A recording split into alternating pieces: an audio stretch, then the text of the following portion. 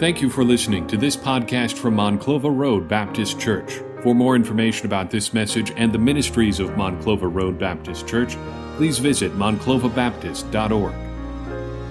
In Luke chapter number 11 and verse number 29, ancient Israel, they wanted Jesus to do something sensational to prove that he was the Son of God. When Jesus came, he came to this world, and those around Israel, they thought he was coming, and maybe some thought he was going to start a revolution against Rome. And they wanted a sign. They wanted him to prove who he was. Jesus is saying in this passage, you're seeking for a sign. And he says this, I'll give you a sign. I want everyone to understand. I want everyone to know. I'll give you this sign. That sign is this. I am that sign. I am the Son of God. I am the one that has came to seek and to save that which was lost. I am the one that has come to give life and to give it more abundant. I am the one that has come that will die on the cross and be the payment for your sin. Jesus was saying here in this passage, I am that sign. I'm the one that you seek. I'm the one that you look for. I'm he. The people of Jonah's day, they listened to the message of God. Jonah was a prophet in the Old Testament. There's a book called Jonah that you could find, and I encourage you, if you've never read that book, just go read that short book in the Old Testament, and you would find that God was seeking to save that generation there in Nineveh. God saw the sin of Nineveh, and God said, I'm going to give Nineveh a second chance. I'm going to send a prophet. I'm going to send a preacher, and I'm going to send him, and he's going to preach the judgment of God, and he's going to preach that they can turn back to God. And we find this, the Bible says, all of Nineveh heard what was preached and they repented of their sins. God sent Jonah. Nineveh repented. He said this, that they're going to rise up at the judgment day against the people of Jesus' day because the people of Jesus' day rejected him. He said, you're looking for a sign. Jonah was a sign to those in Nineveh. He came preaching. He came proclaiming the judgment of God, and they repented. And Jesus is saying, now I've come and you've rejected me. The one that Jonah preached about has now come. The one that Israel was longing for has now come. The one that they wanted to come, he's now there. And since he's there, they're rejecting what he came for and rejecting himself. He says, you've looked for a sign. He said this, that you're blind and you cannot see the truth. He said, you're deaf and you cannot hear the truth. The truth was sitting right before them. The truth was Jesus Christ. He's there. He's proclaiming the kingdom of heaven. He didn't come to Israel to start a revolution. He didn't come to Israel to lead them out of Roman bondage. He came to Israel. He came to seek and to save. He came to die so they could be reconciled back to God. He said, I'm the truth. Jesus said, I'm the light of the world. You look for a sign. There's no need to look any further. The sign has come. The sign is Jesus Christ. This morning, you're confronted with the gospel. And my question to you will be this morning. What will you do with the gospel? What will you do? Jesus has come. The Bible says this, that God so loved the world that he gave his only begotten Son. You could take your name and put your name right there, for God so loved, whatever your name may be, Steve, whatever your name is, God so loved John, God so loved Sally, God so loved Steve or Sarah, whatever your name is, put it right there, for God so loved you. The Bible says that he gave his only begotten Son. God loved you so much. Back in the Garden of Eden, when mankind sinned, there was a separation there. Man began to die. Man could not be in God's presence for all of eternity because God is a holy God and God is a just God, and God cannot allow sin into his presence. And because of that, mankind has to pay for their own sin debt. And there's nothing you can do to merit salvation. There's not enough good works. There's not enough religion. There's not enough money you could give. And so you'd be left, if having to pay for your own sin debt, you would be left empty. But God looked down in his grace and in his mercy, knowing that there's nothing you could do to merit salvation on your own. And God said, I'm going to send my son, Jesus Christ. I'm going to send that one. The people of Israel, Jonah's day, they humbled themselves. They were living in sin. The people of Jonah's day were living a life without God. The people of Jonah's day was living a life where they lived for themselves and they lived for their flesh. Life was about them. They chose to do whatever they wanted to do. They were sinning in the eyes of God, and they were enjoying the sin that they were living in. And God, in his mercy, and God in his grace, he said, I'm not willing that any should perish, but all should come to repentance. He sent a preacher, and that preacher began to preach the judgment of God, and an entire city turned from their sin and turned to God. The question I ask you today is, what will you do with the gospel? What will you do?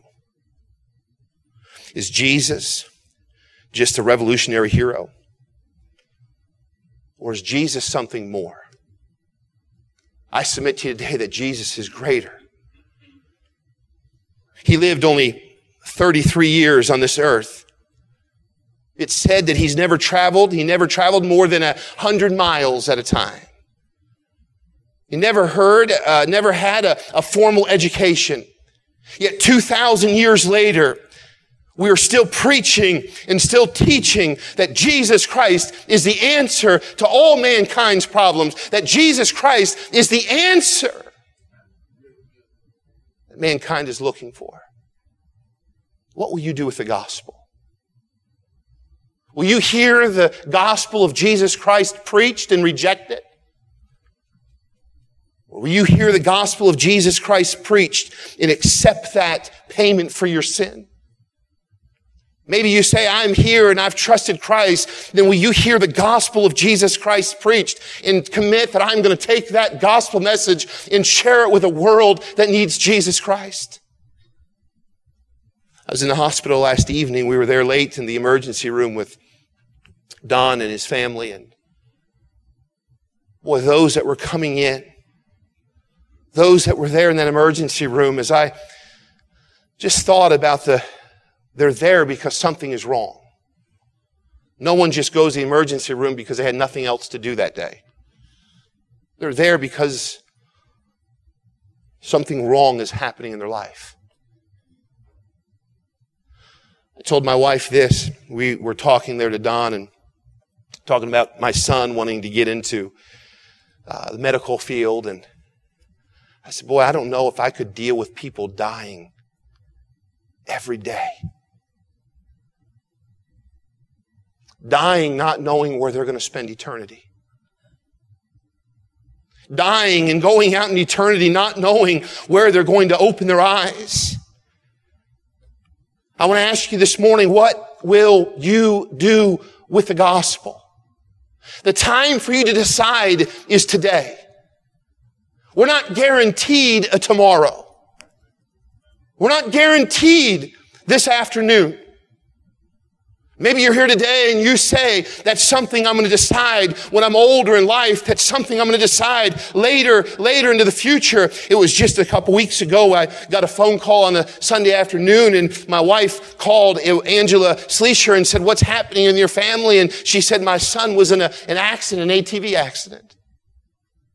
Well, as soon as we heard that they had to life flight him into Grand Rapids Hospital, as soon as we heard that, we got into the car and we started driving toward Grand Rapids. We didn't know what the problem was. All I kept thinking to myself is here's a young boy, a young teenage boy off with his grandfather and his father. Their time was to enjoy themselves. They were thinking about a wonderful time away. They were thinking about all the fun they were going to have. They never thought they'd spend an evening in the hospital. We rushed up to the hospital and got inside, and Jason came out of the room there, and Jason was in tears, and we praise the Lord that Ethan is fine, and we praise the Lord that God protected him. But I could tell on Jason's face, I could tell by the tears in his eyes. We began to talk. He realized how brief life can be here upon this earth. He said to watch your son head on with another ATV to rip him off that bike, hit him so hard to rip that helmet off of his head. Walk over and your son be lifeless there on the ground. Praying. Life is short. Life is short. A family member in our church. I was at the bank and began to talk with her. I could tell she was having a bad day. And so I stood there for a few moments and I said, "What's wrong?" And she said, "You haven't heard?" I said, "No, what's wrong?" She said, "My son was driving last night or 2 days ago, and my son was driving and a lady blew through a stop sign and he hit her, T-boned her, and she wasn't wearing her seatbelt and she flew out of the vehicle and they had to life flight him and her to the hospital and he's been overnight in the hospital. He's going to be okay, but the woman that was hit in the car, she's dead. 52 years old. She thought on that 3:30 or so on that afternoon, she thought she was going to do what every other day she was going to do. She was going to go home. She was going to live her life. But in a moment, her life is gone. Her life is gone. Michelle and I were in the living room of a family member, or a former church member here this past week. Sitting on their sofa, mom's in tears. Their 11-year-old, the cancer is back. And they said this time it's probably worse. This time, it might take his life. She was there on the sofa, just tears. She said, 11 years old, we haven't had him long enough. He battled cancer before and he was in remission and everything was supposed to be fine and went back for a test and found there was a spot left that has developed and is growing. She said, we don't know now. It's aggressive and we're not sure what's going to happen. 11 years old. And life is just like this. I remember when 50 seemed old. And if you were in your 60s, wow. In 70s, you were there when the ark was built, right?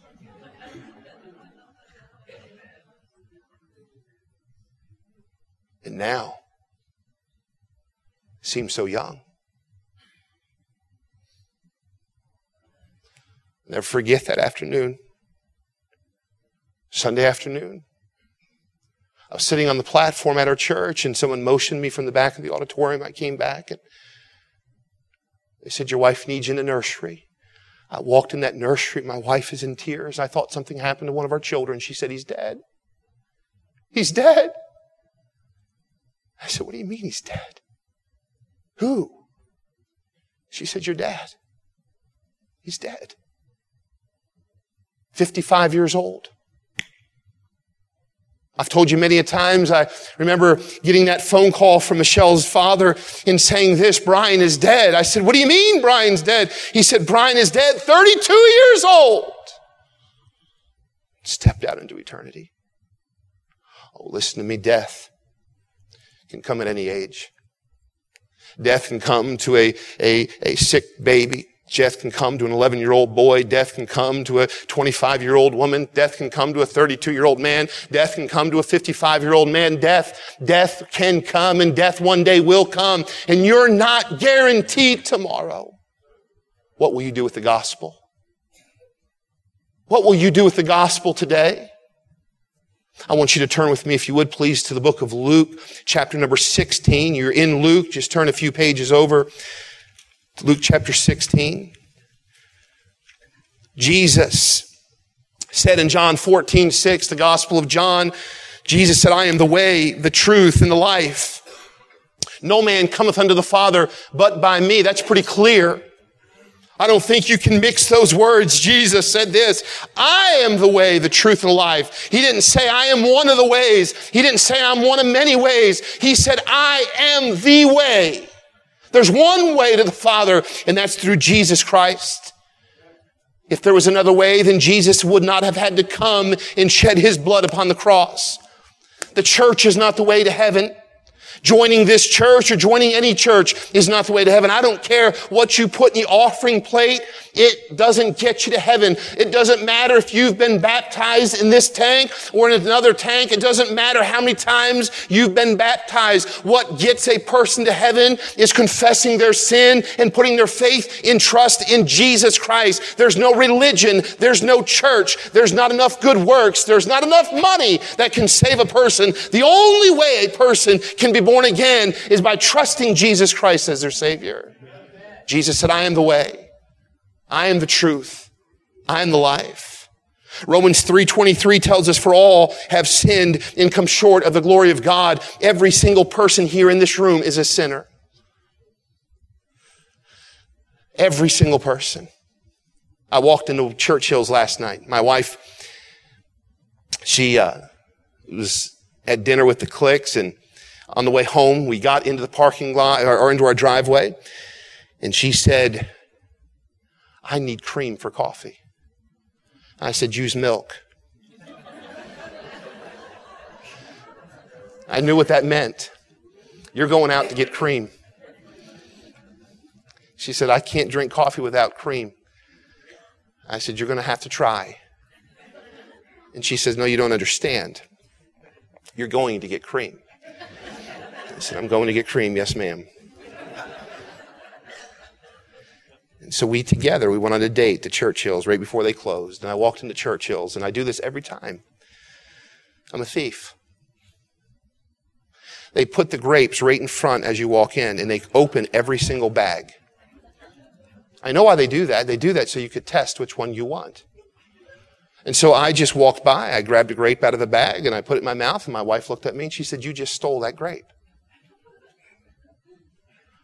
I said, I did what? I said, I came here this late to get you cream, and you're going to get on me for taking a grape. She said, you just stole that grape. I said, well, they weigh me in the front. And whatever you eat in the store, when you weigh out, you get charged by the pound. And she said, there ain't no scale big enough for you. You just stole that grape. I'm walking through this store, and I'm saying, I just stole. I'm a thief. He said, oh, it's just a little grape. Well, she got me convicted last night. And all night long, I thought, how am I going to pay for that grape? I'm a thief. You know, the reality is this. Every single person here in this room, you're a sinner. You've sinned. You've lied. You've stolen. But it doesn't matter what sin you have ever committed, Jesus Christ is sufficient payment for that sin. Jesus Christ, He came to this earth. Every single person is born a sinner, but Jesus Christ came to this earth to die for your sin debt. The Bible says this in Romans 6:23, for the wages of sin is death, but the gift of God is eternal life through Jesus Christ our Lord. Your wages, the wages of sin, your wages is death. You and I deserve death. Eternity separated from God in the place the Bible calls hell. That's where you and I will spend eternity without salvation through Jesus Christ. There's nothing you can do to avoid that other than trusting Jesus Christ as your Savior. The wages of sin is death. But I'm so glad the Bible doesn't end there. The verse doesn't end there. He says, but the gift of God. What gift is that? That gift is Jesus Christ. God sent His Son to this world to pay the sin that you've committed. I want you to see with me in Luke chapter number 16. Go with me to verse number 19 of this chapter. There was a certain rich man, Luke 16:19. There was a certain rich man which was clothed in purple and fine linen and fared sumptuously every day. There was a certain beggar named Lazarus, which was laid in his gate full of sores and desiring to be fed with the crumbs which fell from the rich man's table. Moreover, the dogs came and licked his sores. And it came to pass. That day came. The day came that no one expects. But it came. That the beggar died and he was carried by angels into Abraham's bosom. The rich man also died. The day came, his money could not give him longer life. His money could not save him. He lifted up his eyes, the Bible says in verse 23, speaking of the rich man, he lifted up his eyes being in torment, seeing Abraham afar off and Lazarus in his bosom. He cried and said, Father Abraham, have mercy on me. Send Lazarus that he may dip the tip of his finger in water and cool my tongue, for I am tormented in this flame. I get chills every time I read this verse. When I was a young boy, we had a ladies' Bible study at church. A little girl by the name of Sarah Griffin was one of the pastor's daughters. She was in first grade. I think I've told you this story. We were all downstairs in the fellowship hall area, and the table was set up, and they had those big urns of coffee, those 150, gallon coffee pots, the worst coffee you can ever taste. It was sitting there on the table. What they didn't realize was this, that whoever set the table up didn't lock one of the table legs. The table had one leg locked, and the leg closest to the kitchen table was on a little bit of a slant. It wasn't locked. Not knowing that, kids were playing around that area. One of the kids that were there hit this table, and when they hit that table collapsed. And on that table, that big urn of coffee came sliding down the table and crashed into the floor. The place that urn crashed was at the feet of little Sarah Griffin. And as that coffee urn hit that floor, that coffee came out and all over her legs from her knees down to her feet. Scalding hot coffee. I'll never forget the screams. I heard the screams. She yelled for her mother. She yelled so loud, Mama! She screamed over and over. The ladies up in the auditorium heard this scream and heard the commotion and come downstairs. And in the meantime, my sister, which is older than me, was there, and she picked little Sarah up and took her into the kitchen and put her into the sink, but not realizing that she shouldn't have done this. Before they put the cold water on, she began to take her socks off, and that ripped her skin off her feet. The screams from that little girl. For weeks after that, my sister would wake up in the middle of the night, have nightmares, waking up screaming. Just like now, there was a hush in our church for so long after that. That little girl burning, screaming in pain. It seemed like she screamed forever and nobody could help her. Screams just kept coming, and every child that was there at that Bible study just kind of sat there looking into the kitchen wondering what's going to happen. Screaming in pain. Oh, I wonder when I hear this verse read, I wonder that rich man, he wakes up. It's not just from his knees down. He wakes up. The Bible says he is in torment. He's in a place called hell in flames. He's burning his entire body and he wakes up. He opens his eyes and he's in a place called hell. My heart aches for this man. I never read this without pausing right there and wondering what this must be like. You know what I find in verse number 23? The Bible says, in hell he lifted up his eyes, being in torments and seeing Abraham afar off and Lazarus in his bosom. You know what this man realized? Hell is real. Hell is real.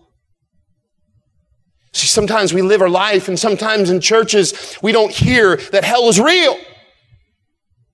Sometimes today in churches we hear a good news, we hear good things, we hear messages about itchy ears, but I want to submit to you today, hell is real.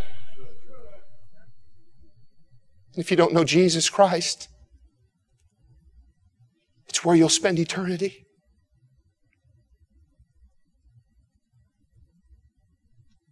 How much do you have to hate someone to know the truth about hell and not tell them? I'd love to tell you this. I love every single person I've ever met, but that's not true. There's some people I just don't like. But there's some people I don't like, but you know what? I would never want them to spend eternity in a place called hell.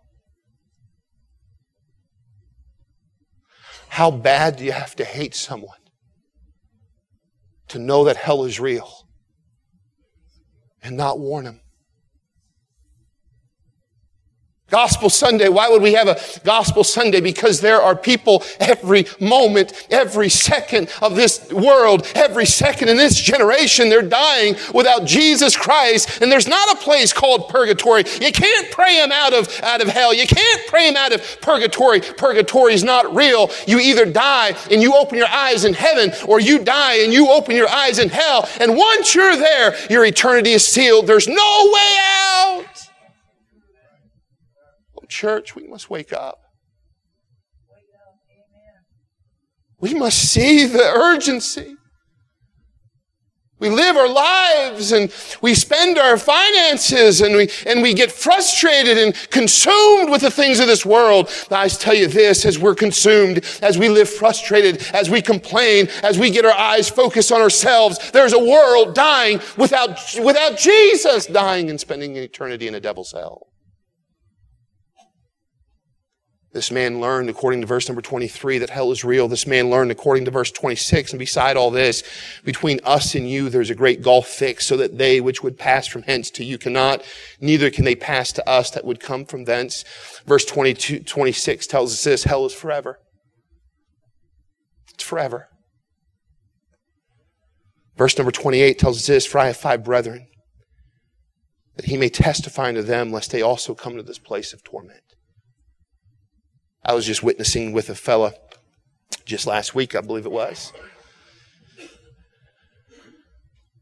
Me and another fellow were telling someone about Christ, and that person said to me, I want to go to hell because that's where all of my friends are going to be. That fellow I was witnessing with, I just looked at him. I said, you want to take it or you want me to? He said, you take it. I opened up the scripture and I showed him this. And I said, I'll tell you what, the people that are there are crying that the people they love not come here. It's not a party. It's not fun. It's torment. It's not a place where you want your brother, and it's not a place where you want your friends. It's a place of torment. This man learned that hell is real. This man learned that hell is forever. And this man learned that hell is awful. He's crying out. He said, would someone tell? Oh, my question to you this morning is, what will you do with the gospel? If you're here and you've never trusted Jesus Christ, my prayer is this: repent of your sins, confess you're a sinner.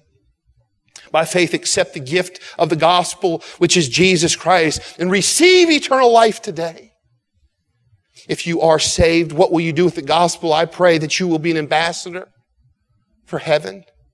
I pray that you'll tell someone each and every day, that you'll have a burden in your heart, that you'll say, Lord, send me across the person closest to hell so I can be a witness to them today.